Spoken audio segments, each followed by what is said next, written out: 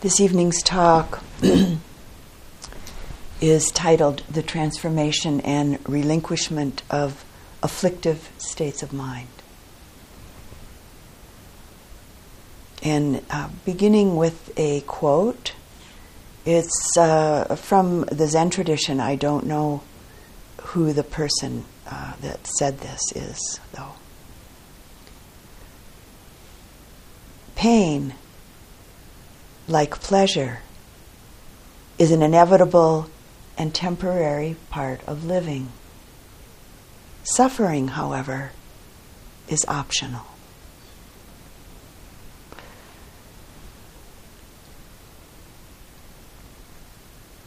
Some years ago, I attended a meeting of Dhamma teachers or Dharma teachers that included teachers from many of the various Buddhist traditions, different lineages. And in one of our discussions, the question, what is Buddhism, came up. And the Dalai Lama, who was one of the guests and one of our guests of honor at this meeting, said that often his response to this question, which he said he hears every once in a while, is that Buddhism is about certain kinds of mental training to eliminate all kinds of negative or afflictive emotions and all traces of these emotions. And then he went on to define realization, liberation, as the complete purification of afflictive emotions.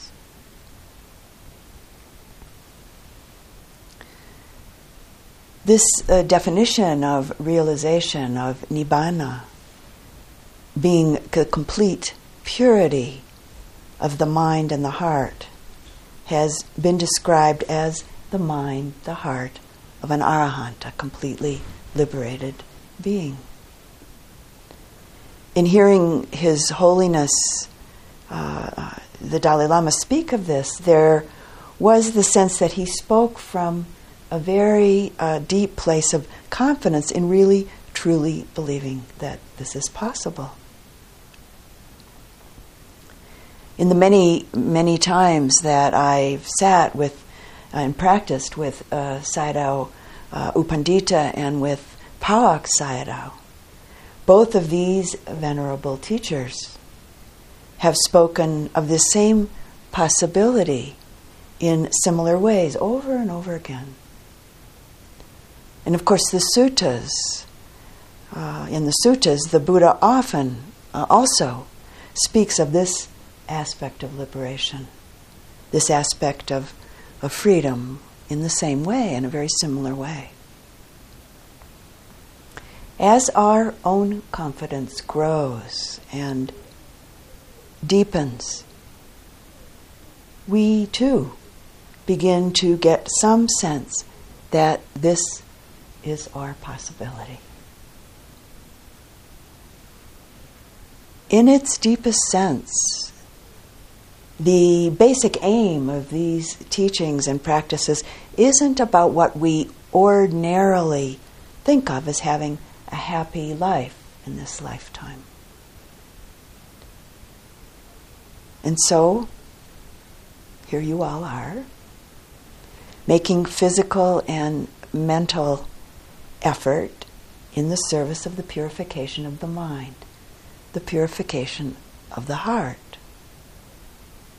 Here in retreat and in our life outside of retreat, we come to know, to directly experience that through our practice, through our physical and mental efforts, certain states of mind increase, others decrease. And we begin to find out, at least to some degree, that we've let go of what's unwholesome. We've let go, at least to some degree, of what brings suffering, what's harmful to ourselves and what's harmful to others. We begin to find that the wholesome states of mind, of heart, are more and more our experience, more and more readily available, manifesting more often in our life. And so our feeling of connection and confidence in these teachings and practices takes deeper root. Confidence in our own capacity to realize the teachings, to be successful in relationship to our practice in the immediacy of here and now grows, along with confidence in relationship to our deepest goals. And some words from the Buddha, from the Anguttara Nikaya. Abandon what is unwholesome, O bhikkhus. One can abandon the unwholesome. If it were not possible, I would not ask you to do so. If abandoning of the unwholesome would bring harm and suffering, I would not ask you to abandon it. But as the abandoning of the unwholesome brings benefit and happiness, therefore I say, abandon what is unwholesome. Cultivate what is wholesome, O bhikkhus. One can cultivate the wholesome. If it were not feasible, I would not ask you to do it. If this cultivation of the wholesome would bring harm and suffering, I would not ask you to cultivate it. But as the cultivation of the wholesome brings benefit and happiness, therefore I say, cultivate what is wholesome.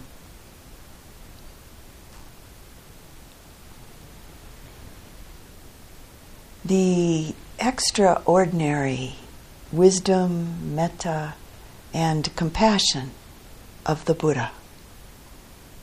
The heart, mind of a Buddha sees only suffering and the end of suffering, and encourages, exhorts those heading towards suffering to take care and to pay attention, rather than judging or condemning them. And the heart, mind of a Buddha, in seeing those heading towards the end of suffering, rejoices for them.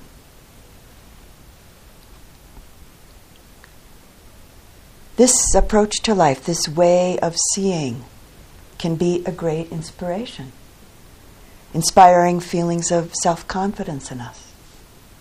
It can be done. I can do it. Over the years of my own practice, there certainly have been times when I've experienced various difficulties within myself and in relationship to the teachings and the practice. When I've been able to be really honest and humble about it with myself, I've seen that most of the time it's been because I was afraid that I wasn't capable of actualizing the teachings. And I've also found that when I've been filled with confidence in relationship to myself, that my love and gratitude for the teachings as well as for my own practice has deepened and grown. The Venerable Pawak Sayadaw says that we must always approach things with the attitude that we can be successful. And he says this is what the Buddha taught. Once in a practice interview with Pawak Sayadaw, I went in and I said to him, "This is too hard." And Sayadaw, looking at me with great kindness in his eyes and a kind of light laughter, just simply said, "No, it isn't." That's all he said.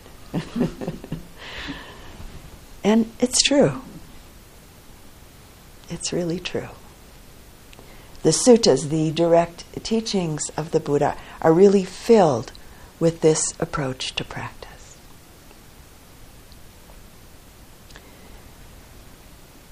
This evening we'll specifically explore a few of the difficult or afflictive states of mind that arise in our human experience. And also explore some of the ways that the Buddha encourages us to work with them in our practice. In the light of purification, in the light of the Dalai Lama's definition of liberation of the mind, liberation of the heart.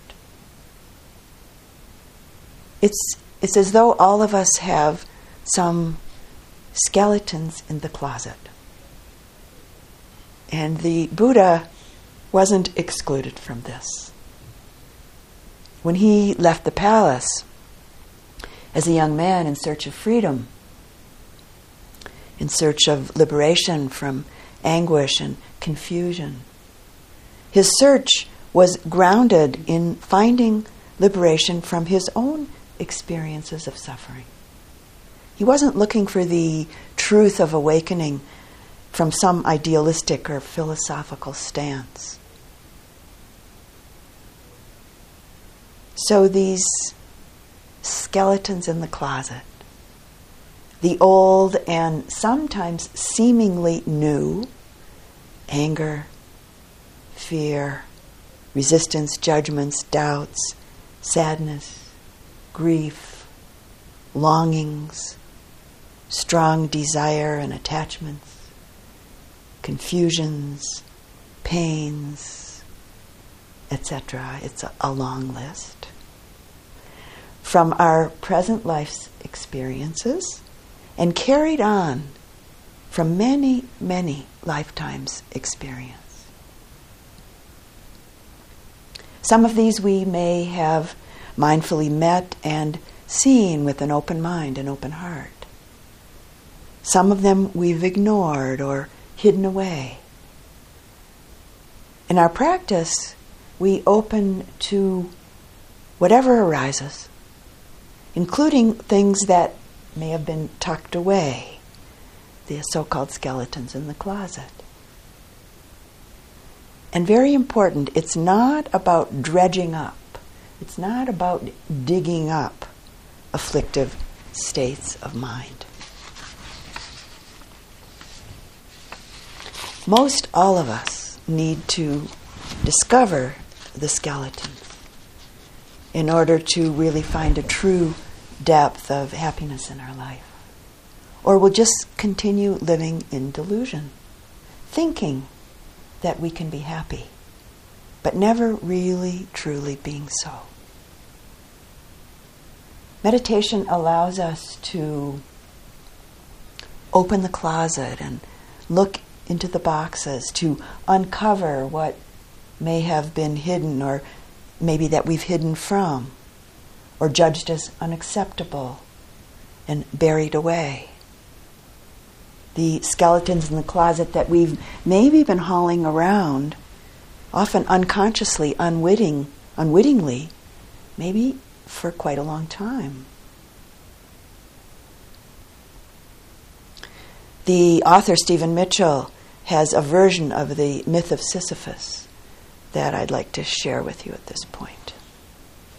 We tend to think of Sisyphus as a symbol of a tragic mortal hero, condemned by the gods to shoulder his rock sweatily up the mountain, and again up the mountain forever. The truth is that Sisyphus is in love with the rock. He cherishes every roughness and every ounce of it. He talks to it, sings to it. It has become the mysterious other. He even dreams of it as he sleepwalks upward. Life is unimaginable without it, looming always above him like a huge gray moon. He doesn't realize that at any moment he's permitted to step aside, let the rock hurtle to the bottom, and go home.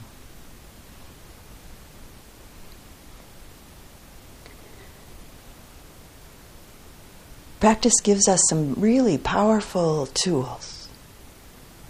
The tools of concentration, mindfulness, investigation, metta, compassion,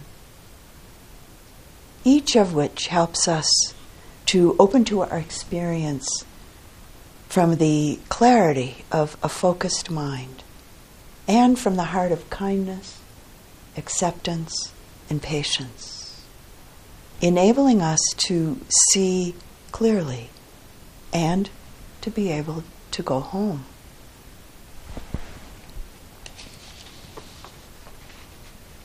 With concentration and mindfulness grounded in the kindness of a non-judgmental presence, our possibility is to realize that fear, anger, doubt, strong desire, attachment, sadness, irritation, judgment, worry, expectation, disappointment, really have no more control over us. We begin to realize that the reactive, habitual need to analyze it over and over and over again, or the habit of trying to get rid of it, or fix it, or trying to ignore it, or maybe the habit of deluding ourselves with a seeming equanimity, the "oh, it's really nothing" kind of attitude. We begin to realize that none of these reactive habitual patterns really serve us. When we begin to meet and to see these reactive habit patterns within the heart of kindness, the door to clear seeing, or seeing through, as I like to say, is opened. Things are as they are. The beginning of a healthy response, rather than unconsciously dropping into old reactive patterns in relationship to afflictive emotions, is born out of clearly connecting and a non-judgmental knowing. This is how it is in this moment. We leave everything as it is. Our rooms with all of the boxes opened and the skeletons uncovered. And we find that we can be present in this moment of life without the old habit of giving the past, be it 20 or 30 years ago or maybe just a few moments ago, without giving these habits of the past continued power over us. This is our possibility. There's a saying that comes from the time of the Buddha. Rain soddens what is kept wrapped up, but never soddens what is open. Uncover then what is concealed, lest it be sodden by the rain. We can't be free from something that we don't see or something that we ignore. There's a piece from Bhante Gunaratana, the Sri Lankan monk Bhante Gunaratana's book called Mindfulness in Plain English, where he says, "View all problems as challenges. Look upon negativities that arise as opportunities to learn and grow. Don't run from them. Condemn yourself or bury your burden in saintly silence. You have a problem," he says. And he goes on and says, "Great. More grist for the mill. Rejoice. Dive in and investigate within the heart of kindness."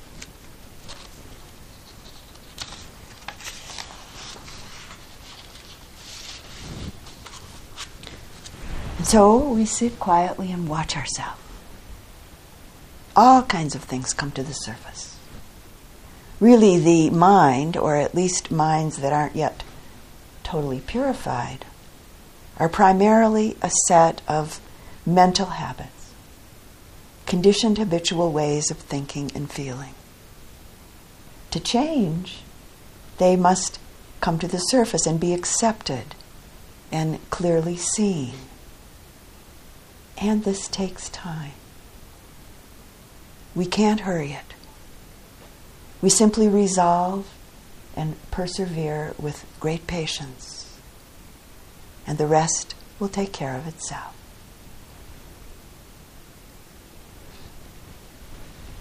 And sometimes, of course, there's resistance and fear to this opening. Anxiety, tension, worry, and doubt are created by and manifest to the degree of the strength of our resistance. Resistance is based in fear.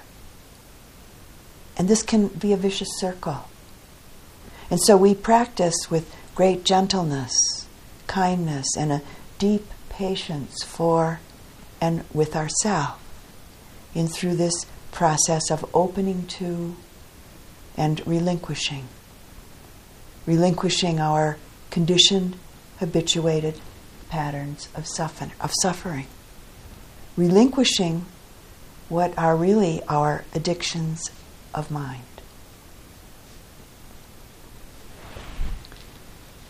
The great Indian teacher Nisargadatta Maharaj said, don't bully yourself. Violence will make you hard and rigid. Don't fight with what you take to be obstacles on your way. Just be interested in them. Watch them, observe, inquire. Let anything happen, good or bad. But don't let yourself be submerged by what happens.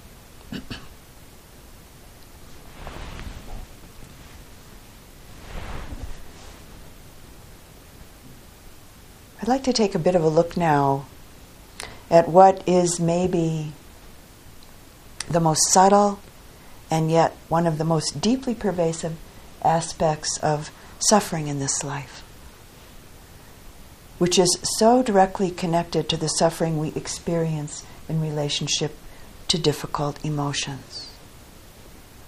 This is the suffering that's inherent in ignoring the truth that everything in this world, everything in this universe comes into being through the combination of a multitude of conditions. Everything is relative, related. One thing leads to another. Because of this, that. Because of that, this. Everything is contingent, and thus it's conditional. Everything is in relationship. And in truth, in an infinitude of changing relationships, including the arising of fear, anger, worry, sadness, judgment, doubt, strong desires, attachment, etc. And yet we so often believe that the opposite of this truth is the reality of things, taking our experience and things to be as though quite solidly and singularly in place, and here to stay, which will always inevitably create suffering for ourselves and for others. We grasp onto the past. We project into the imaginary possible future, solidifying both in our mind. And yet life just keeps flowing along. The good news is that an amazing thing about suffering itself is that it too is a conditional, totally relative, contingent aspect of life. It's not an absolute.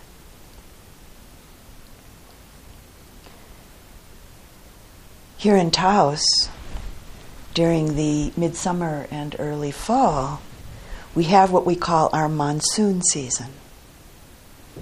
And in this big open sky of Taos, we often have huge arches of rainbows occurring, even often double rainbows. A rainbow appears because of particular conditions coming together. just the right amount of moisture in the atmosphere. The angle of the light being just right. And then, of course, one has to be in the right place at the right time, looking in the right direction. And it all changes so quickly.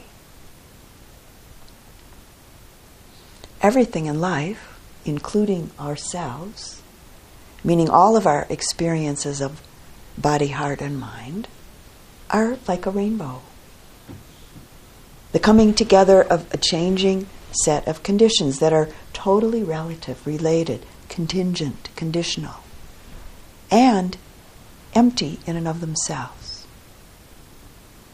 It's so obvious with rainbows, but not so for most of us with the more solidly appearing and sticky mental and physical phenomena.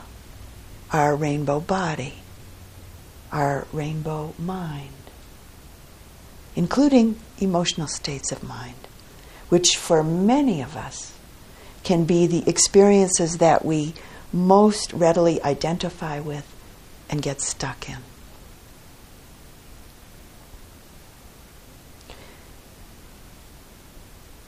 Thinking of things and experiences, the various states and moods of our mind as permanent, unchanging, and identifying with any of these as me, mine, as I am, will inevitably bring suffering. The degree to which we grasp, cling, and identify with our experience, whatever it may be, this is the degree to which we'll suffer.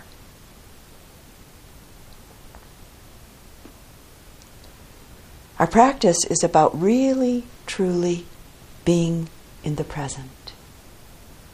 This present moment, this present moment, this present moment, just as it is right now, and right now, and right now.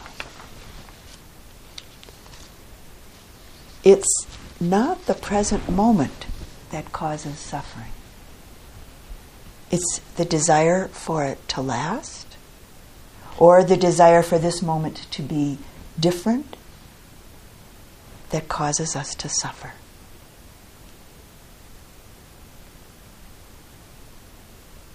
Liberation isn't rooted in anything imaginary, pretended, hoped for, wished for, philosophized about, avoided, or ignored. We have a saying in English, I'm sure you all know it, ignorance is bliss. Well, ignorance isn't bliss. In the clarity of the Buddha's teaching, ignorance is ignorance and bliss is bliss. With, in fact, ignorance providing the very fertile ground that delusion needs in order to sprout. Delusion manifests as an unknowing because of the lack of penetration or the concealment of the real nature of things. With this delusion of unknowing, there's an absence of right or an absence of true understanding that's experienced as what's often called the mental blindness or mental darkness of delusion, caused by the lack of a careful and wise attention. This is really the root of all that's unwholesome. But fortunately, ignorance and delusion are only conditioned, impermanent, contingent states of suffering. Just two of the many hues in the ephemeral rainbow of our experience.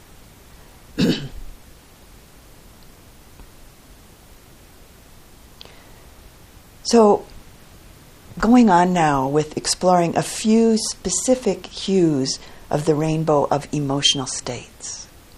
And we'll begin with fear. In our practice and in our life, outside of a formal practice setting, fear often appears in the guise of doubt, anxiety, worry, resistance, such as feelings like, I won't attend to, I won't open to, I don't want to, or maybe feeling like, I can't be with, or I'm not sure I want to be with this experience, this unfamiliar new experience, or this old familiar experience, or this strong emotional state, or this pain in the body, or this pleasurable experience. I can't be with this moment of life. And maybe sometimes in this feeling frozen or feeling caught, or just simply unable to open and receive the experience fully and deeply with a mindful presence. And we've all had these kinds of experiences. From this perspective, fear can manifest outwardly in relationship to situations and in relationship to other people as judgment or blaming, the critical mind. If we take it up and believe it, something like, well, it's his fault, or it's because she, or it's because they. This fear turned inward can manifest as self-judgment, self-blaming, self-doubt, self-criticism, and maybe coming up into feelings of unworthiness, not being good enough, or just not being enough, not doing it right, or not being able to do it right. Our practice, our life, our self not being right, not being perfect, whatever that might mean to each of us. And I'm sure if I went around and asked each person what being a perfect person would mean to them, each one would have a different view of that.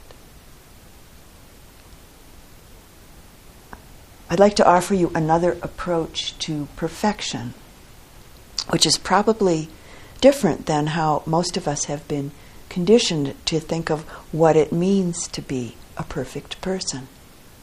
This comes from the Taoist teacher Chuang Tzu.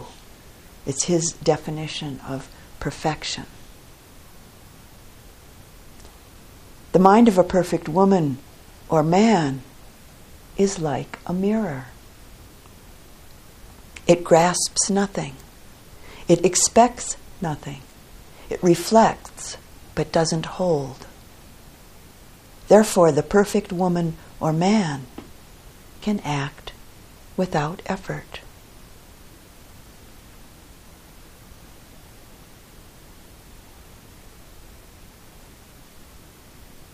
We may have a habit of getting caught in and identifying with the mind of judgment, doubt, or blaming, and criticism, inwardly in relationship to ourselves or outwardly in relationship to others, which is often a way of distracting ourselves from the fear that's lurking underneath.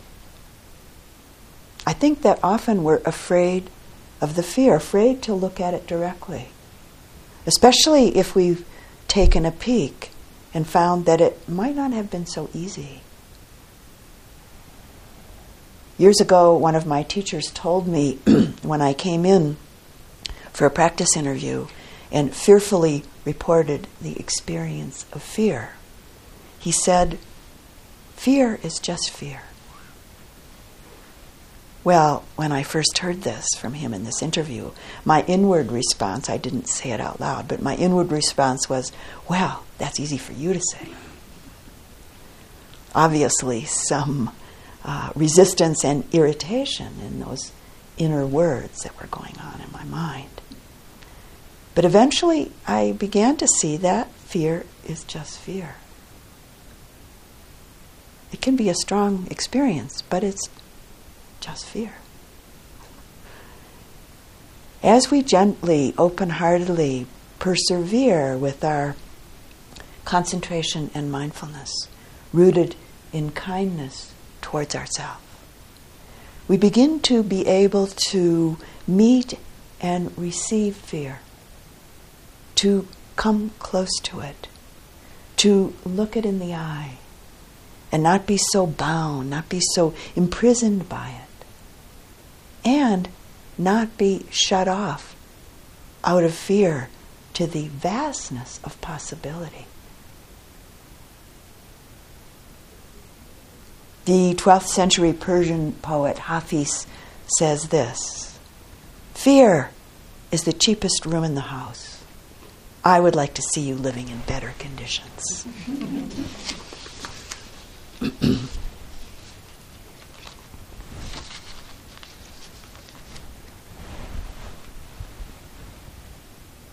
As we get stronger and our mind and heart gets stronger and our concentration and mindfulness muscles develop, we can begin to acknowledge the presence of fear, accept that it is, and know that it doesn't need to run our life. It's not who we are. It's not mine, not me, not I. I'm not a fearful person. Fear happens because of a multitude of conditions coming together in this moment. It's not an independent, solid something.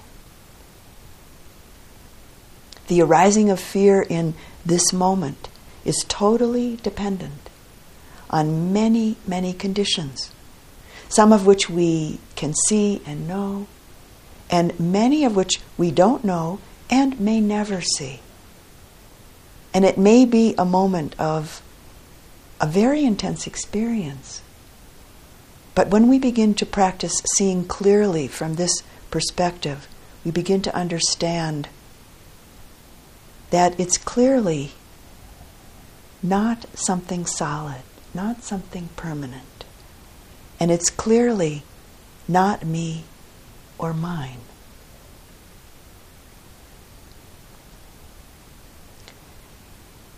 It's not that the energy of fear will never appear again.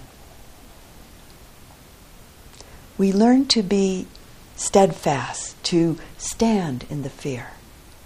We learn to lose the fear of fear itself and begin to see it clearly, see through it, like we see through the hues of a rainbow.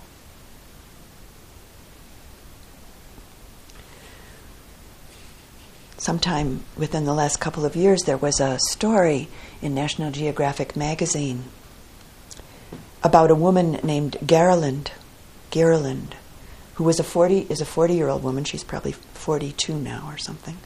And she was the first woman to climb K2 in the Himalayas without oxygen. And this comes from that article about her. This is just a little tiny bit of it. And it's talking about her husband, Rolf, and her relationship to fear. As you can imagine, climbing K2, fear came up every now and then.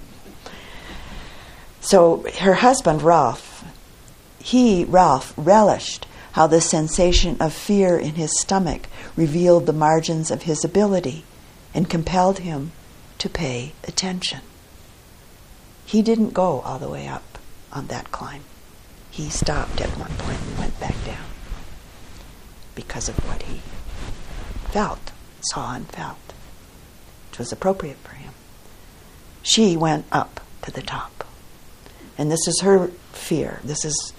Gerlinde met fear with the quiet calm that possessed her when she was absorbed in what she had to do, when she kept herself completely focused on the task at hand. She didn't feel afraid. And the article tells us that Gerland was a practicing Buddhist. And when she got to the top of K2, she took a Buddha out of her pack and placed it on the top of the mountain.